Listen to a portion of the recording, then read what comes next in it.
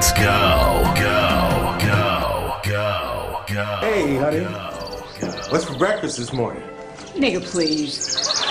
Hey, can't you just tell me what's for breakfast? Nigga, please. Welcome to Next Love. Tell me some shit they don't know yet, Gus.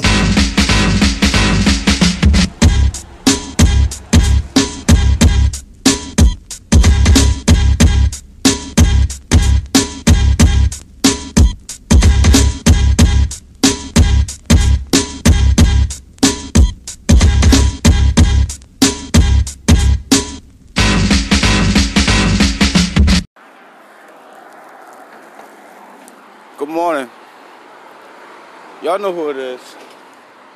Listen, got two things I'm gonna talk about. It's gonna be short. One is what I experienced last night when I was at the halal store.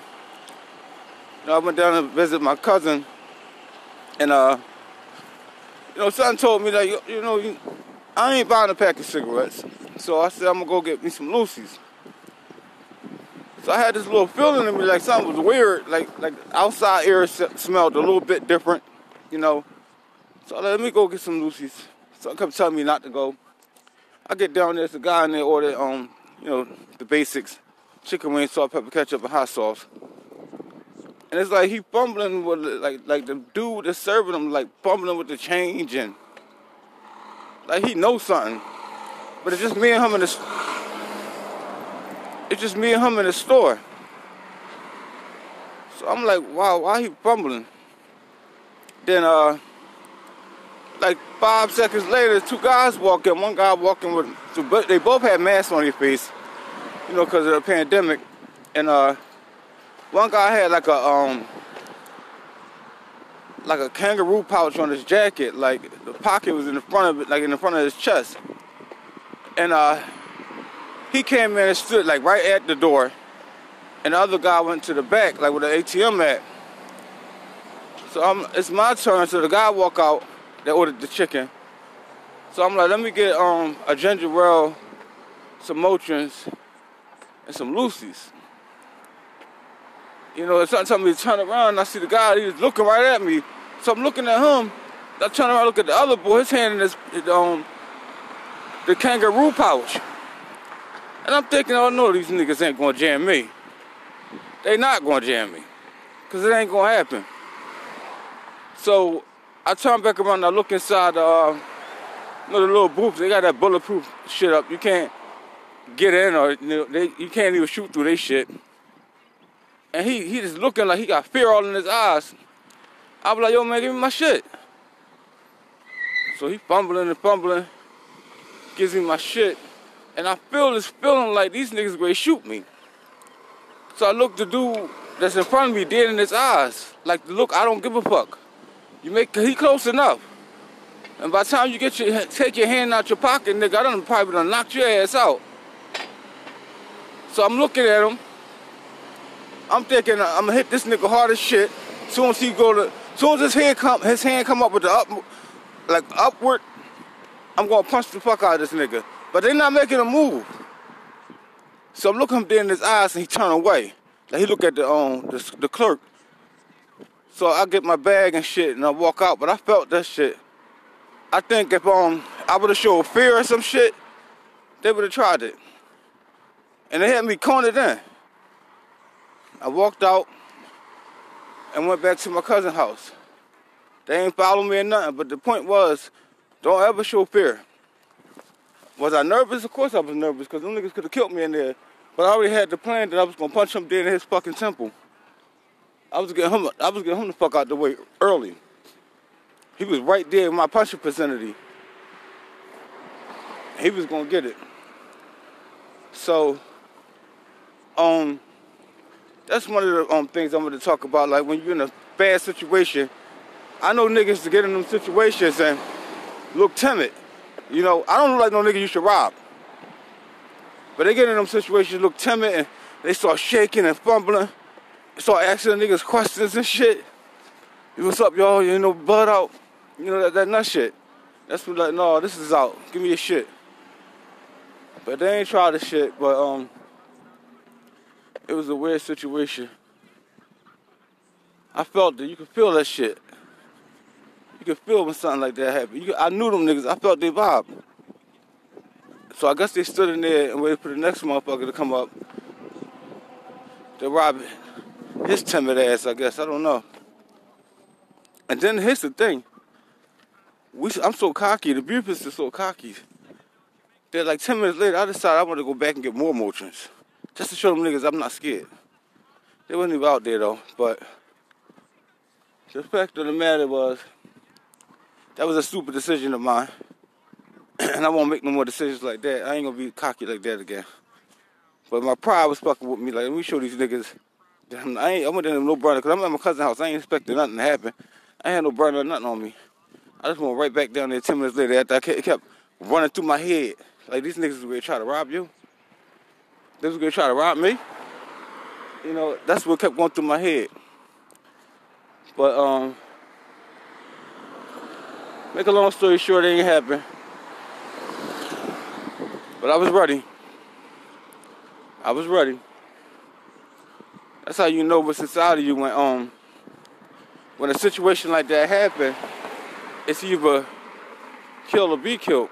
And in my head, I was going for the knockout. Because I'm looking at this dude. He was a little bit bigger than me.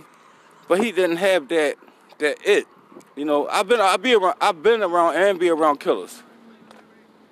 I know when that nigga a stone cold killer, he had that look like, should I try this nigga? All I had to do, hold on. All I had to do is show 1 ounce of fear. And he was the one that was going to determine if they was going to do it or not, because he was standing in front of me. He would have gave his man a nod, his man would have probably tried to grab me. So, 1 ounce of fear, if I would have showed that, I would have got. Or they would have tried to get me. Because in my head, I'm like, when I was walking out, like, damn, if they would have tried that, I would have knocked his ass out, shook his man up, and took the burner. This is an extra burner I have. That'd be the the throwaway joint. But that's the thing. Here's the thing I want y'all to answer. Whenever you're in a tight situation like that, are you gonna freeze? If them niggas would have tried you or attempted it, would you would have defended yourself, or you would have said, "Oh shit, my life worth more than dying right here"? But you close enough to this nigga to attack him too. That's what I'm asking. What you would have chanced it? See, I came up in a family of boxing. My dad fought, my uncle fought, my uncle Rudolph fought. You know, everybody boxed. So I'm not no walking target, because I'll fuck your ass up. And the thing about us is like we don't age. Like I'm 43 years old, I can still flip backwards. I can still jump over my leg. I still run the same speed. I still move the same. I still box the same. I still go to the gym. I'm still whooping young boys' ass in the gym. I barely get hit. Hear the notifications? I forgot to turn it off again. But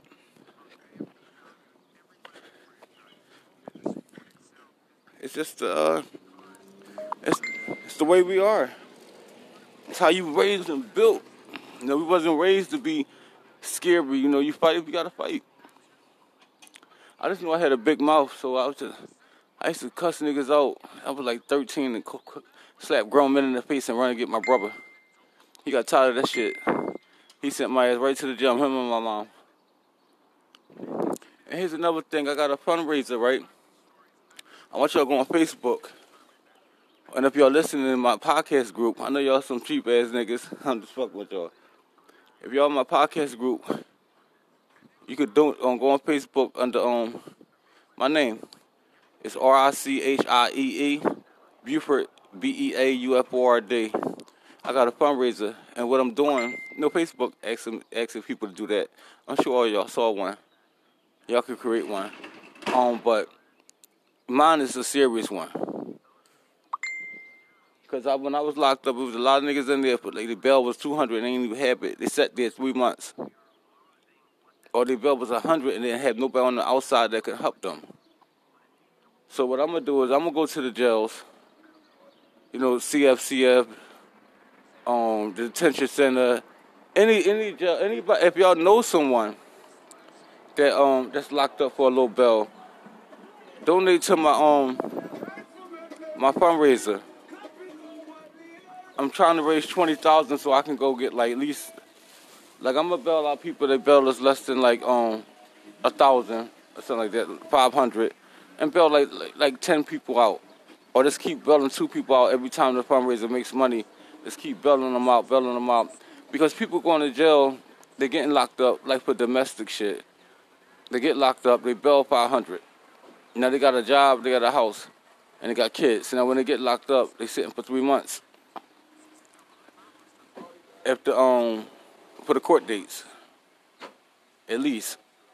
So what they gotta do is they sit there for 3 months, and then when they come out, they have they don't got no house no more. They lost their house, they lost their job, and their kids probably in DHS because they had to sit for 3 months.